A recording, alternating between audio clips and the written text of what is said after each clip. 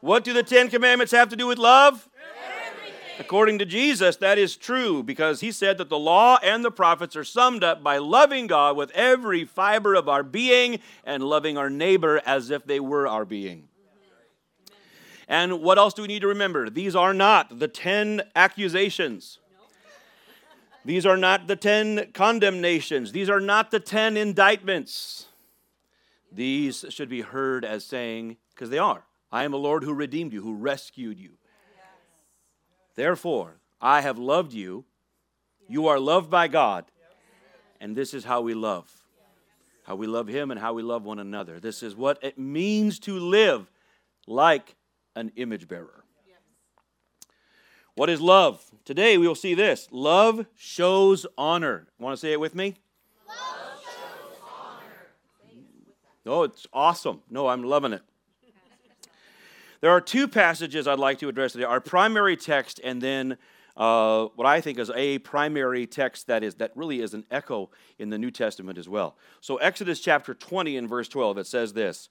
Honor your father and your mother. Okay, because 6 o'clock Saturday night, they jumped on that. I didn't pause on purpose. They interrupted me with enthusiasm. Honor your father and your mother so that you may live long in the land the Lord your God is giving you. Romans chapter 12 and verse 10, be devoted to one another in love, honor one another above yourselves. So the command begins with this. The main word, the direction of the command is this word honor. Everybody say honor. Now honor in Hebrew, you may not geek out about this too much, but Hebrew is a consonantal language. That means it's a language of consonants. There aren't vowels. You have to find the vowels from the context, and it creates a lot of work. Yes, later on, post the time of Christ, they began to insert little dots and lines inside the consonants to help people understand what the vowel sounds were. Those are called vowel pointings. But the word honor has the same consonants as the word glory. And in other words, it's the same root idea. The word glory is kabod. The word honor is kabad. But it means weight. Honor means weight. It means heavy, weighty. So are we supposed to treat them heavy? It means we are not supposed to treat them lightly. Do not treat, now it's said in the positive, so pardon the negative response here, but do not treat your father and your mother as if they were of little worth. Treat them as having weight, as having value. Care for them, act kindly toward them. And, prohibitively, do not abuse them. Do not take advantage of them. Do not neglect them. And do not steal from them.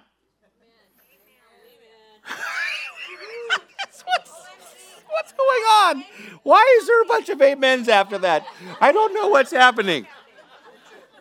Something's happening. The Spirit of the Lord is moving in the room.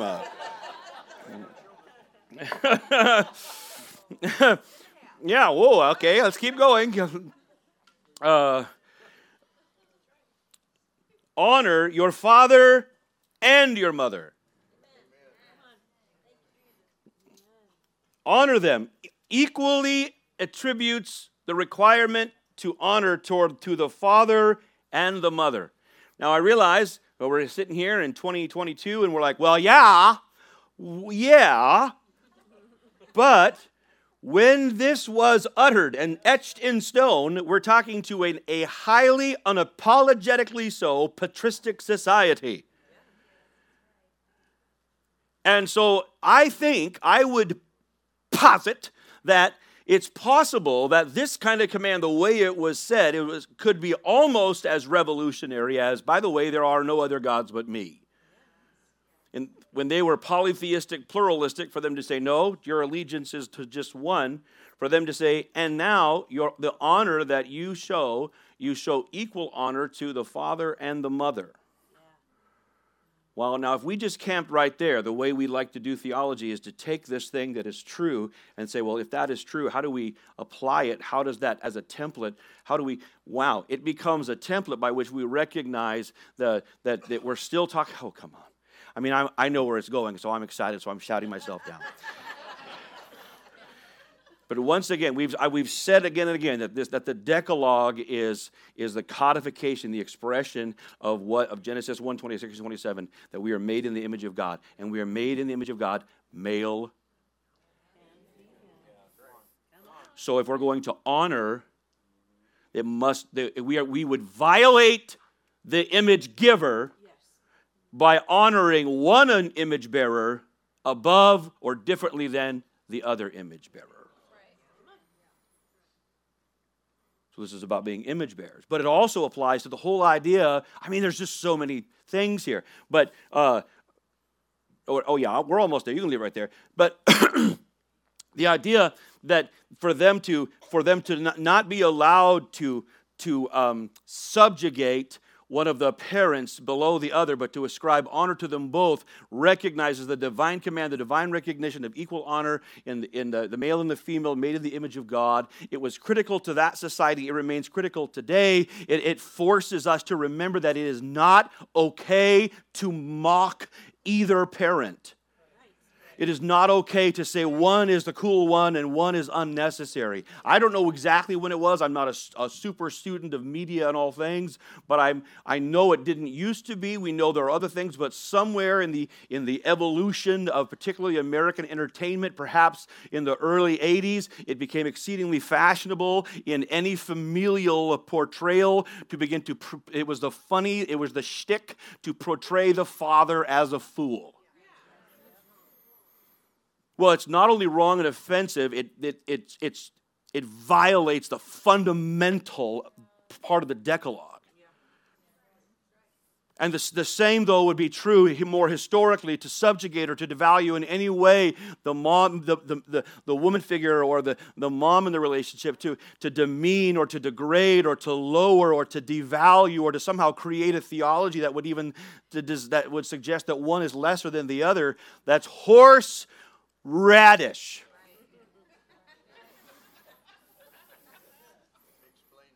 It's horseradish. I don't have the Greek for that.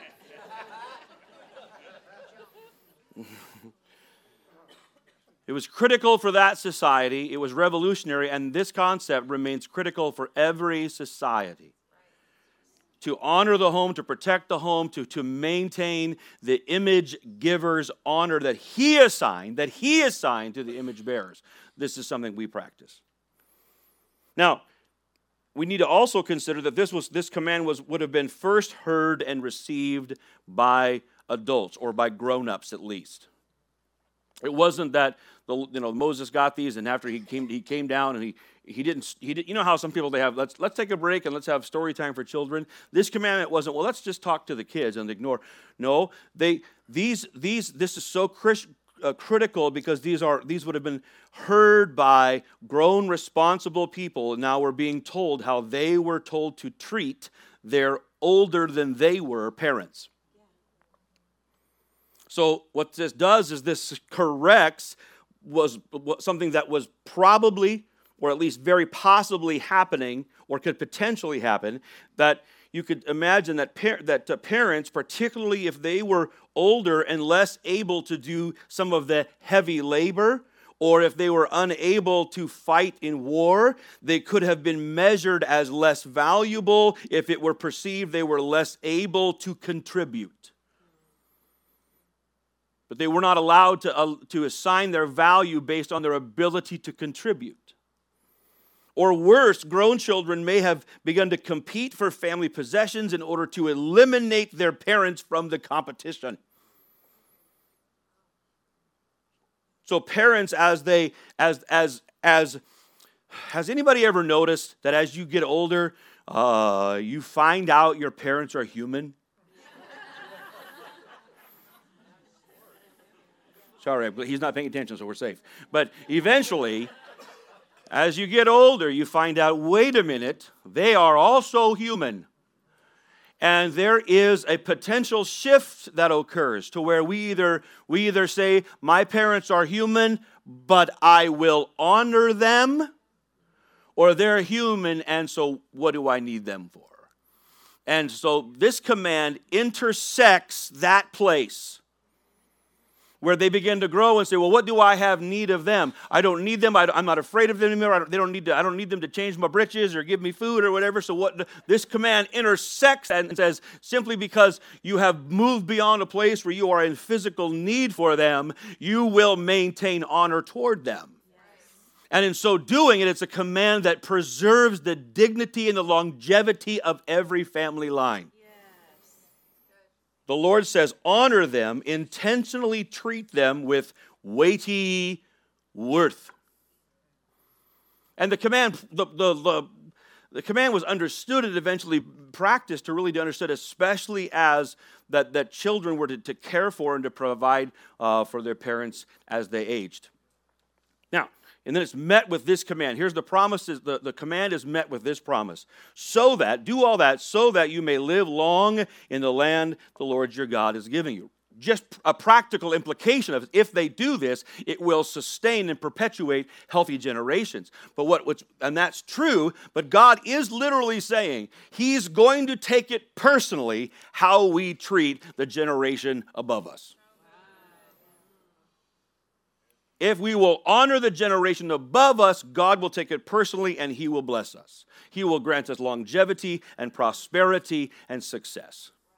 And so we can see that where there has been, I'm going to skate off the lines here, but where there has been generationally in a family or in a society, where there has been a rejection and a rebellion and all that stuff, you can always see that there is a seed, the seeds of destruction are sown. There's always consequence. You just can't sustain that. Any society is better off when it honors the generation before it, instead of rejection, rebellion, and disdain. You know, nothing ever good. You probably don't even know. Some of you remember this statement: don't trust anybody over 30. Nothing really good came from that.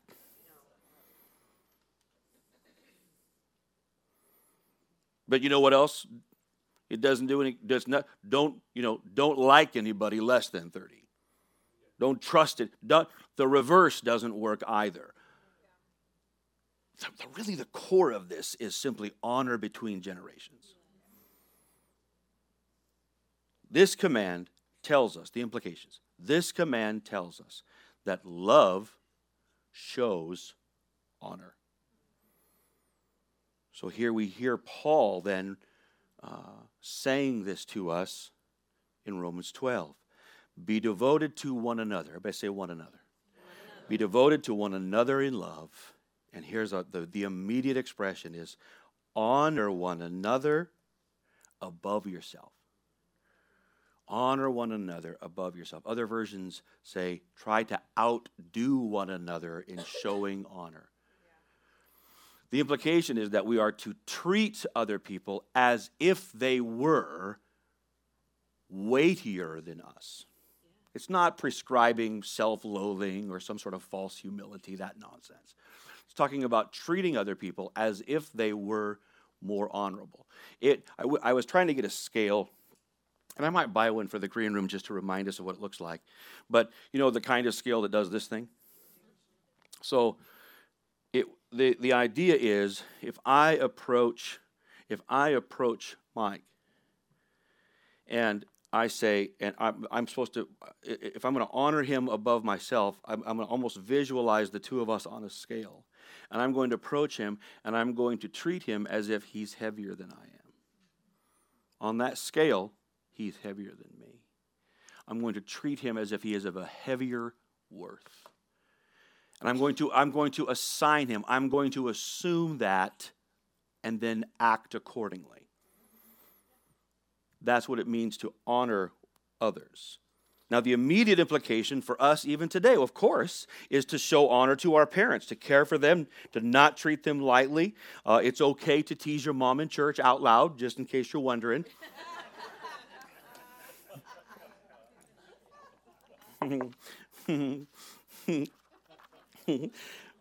But we treat them with heavy worth. It is a grotesque evil to sow discord between and to stir contempt among generations.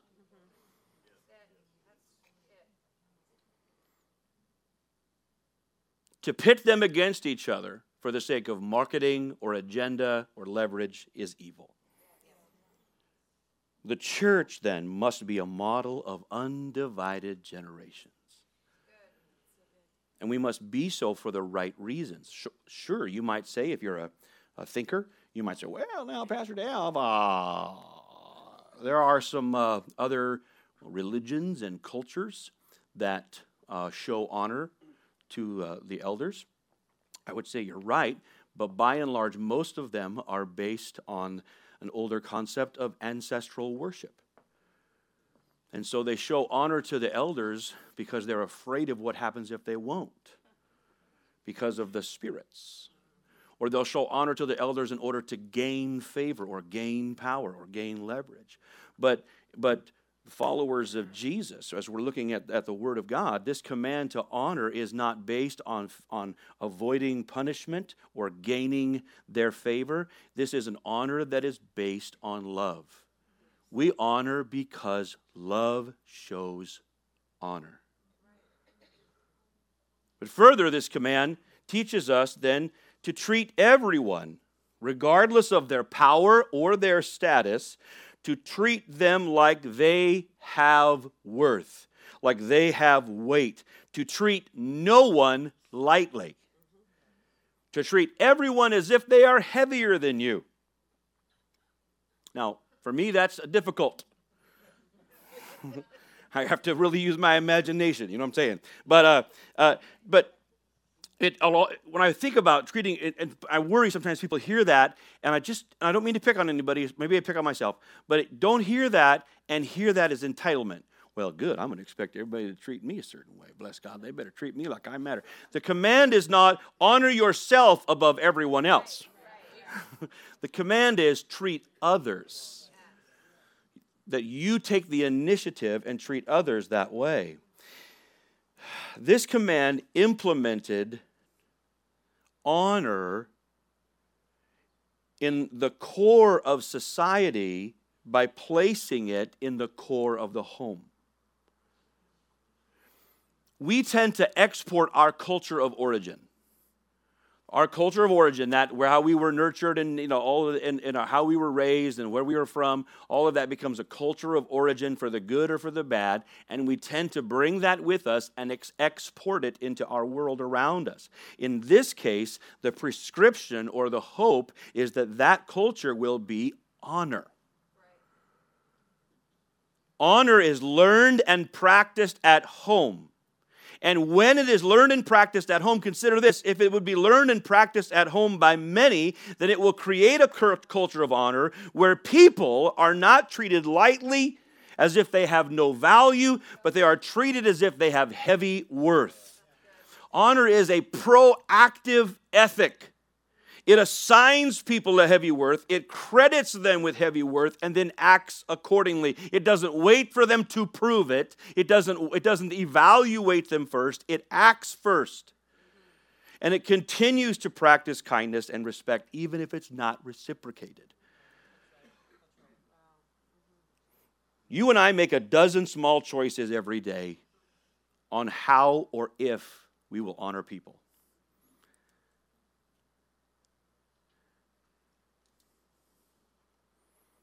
Our friends or our family, our coworkers. A dozen times a day, you and I will it's almost subconsciously ask a question, who's heavier? And then act accordingly. What do you mean, Dev? Well, we measure people or measure their worth with eye contact, whether or not we will listen, how we respond to them, how we speak, if we are curt or if we are polite, if we are demeaning or we are respectful, if we are grumpy or we are joyful, the interest that we give to people, the empathy we have toward them, what we assume about their motives. Oh, mercy. Like you have any knowledge, how you have no ability to assume someone's motive. But that oftentimes is the first thing we assume. We see a behavior and we think, well, this must have been their motive. Like we have that capacity. Bottom line is whether or not we will practice Matthew 7:12. Will we treat people, do unto others, will we treat them the way we would hope, we would desire to be treated? This is honor. Now we need to have, you might say, yeah, but what about? Okay, well, let's talk about the concession. What about people who are just not honorable? What about people who are harsh or toxic or mean or have betrayed us or hurt us or harmed us in some way? What do we do with them?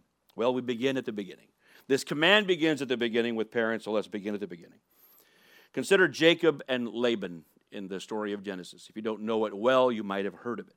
Jacob is Abraham's grandson. His mom has arranged for him to marry a relative, and her brother, his mom's brother, Laban, is a rascal. And so Laban becomes Jacob's father-in-law. And Jacob is tricked by Laban into doing all kinds of things. You know the story. It's kind of it's sort of romantic on one end, but it's also he's really a rascal on the other. He has to work 7 years for his daughter. Turns out he marries the wrong one, the different one. So he has to work 7 more years, and that's just the beginning. There's trickery. There is betrayal. There is unkindness. Laban was a parent who took advantage of, who oppressed, and lied to a son.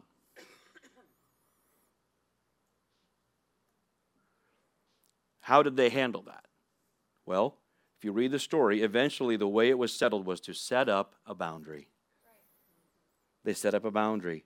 And they mutually agreed. They set up a boundary that here's the words, we will not cross over this boundary in order to harm one another. We have set up a boundary to prevent further harm. Not to promote hostility. The boundary did not promote hostility. The boundary prevented further harm. I hope so, because it just did. It was not a militarized border. It was a margin for honor. Honor sets boundaries in order to prevent harm, in order to promote peace.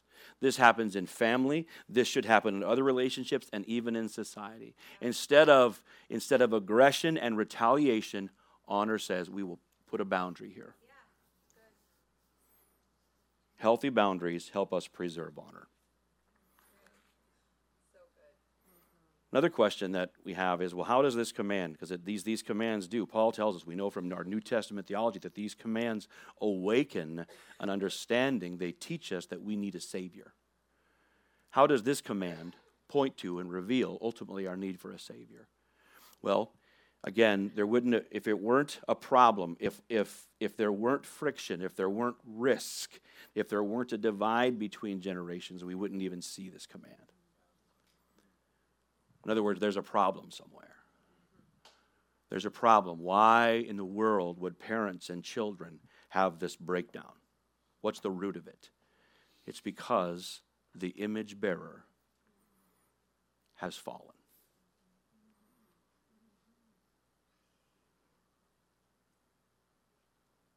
Mankind made in the image of God, but all have sinned and fallen short of the glory of God. And now, in our carnality and our sin, there's enmity, hostility, there's rebellion, there's resentment, there's rejection. And it's manifested not only towards God, but that it's manifested whatever the relationship is between image bearer and image giver, between us and God, is always manifest between us and others. Others in authority, others around us. We see that wherever there is resentment of legitimate and godly authority, we see our need for a Savior. we see that there's been brokenness. Where because of our fear or because of our pride, there's hostility or cynicism. We need peace with God. But the Bible says that we have peace with God. We have been justified just as if we'd never sinned. We can have peace with God through faith in Jesus Christ. And that Jesus comes to restore, firstly, our relationship with God. And that as he does that, the gospel, the power of the Holy Spirit then begins to transform and to reconcile and redeem our relationships with one another. We need a Savior. We need a Savior who came and said, "Follow me." And what he did was, he said that the greatest among you will be the servant of all. Our Savior said, "I came to serve and not to be served." We need to be born again. We need to be cleansed. We need to receive the Holy Spirit so that we can relearn as image bearers to walk in love and show honor.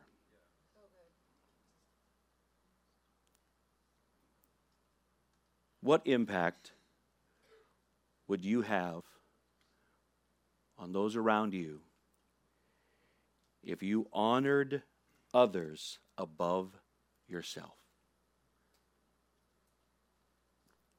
Whether or not they noticed, whether or not anybody else notices.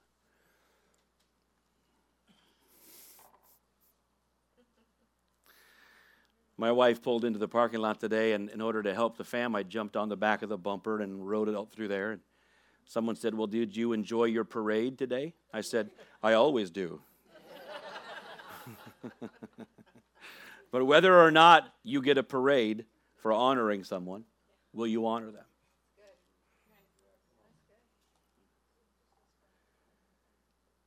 Will you do it because it's what love does? Can you imagine a family that practiced a culture of honor? What if our families exported that culture into our community? What if we exported that culture into our workplace? Does anybody have faith that your workplace can be influenced by honor?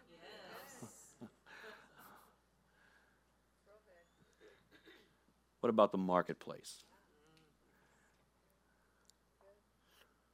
Ready to buckle up, get your faith on? No, I was going to say, what if you could export it into traffic, but...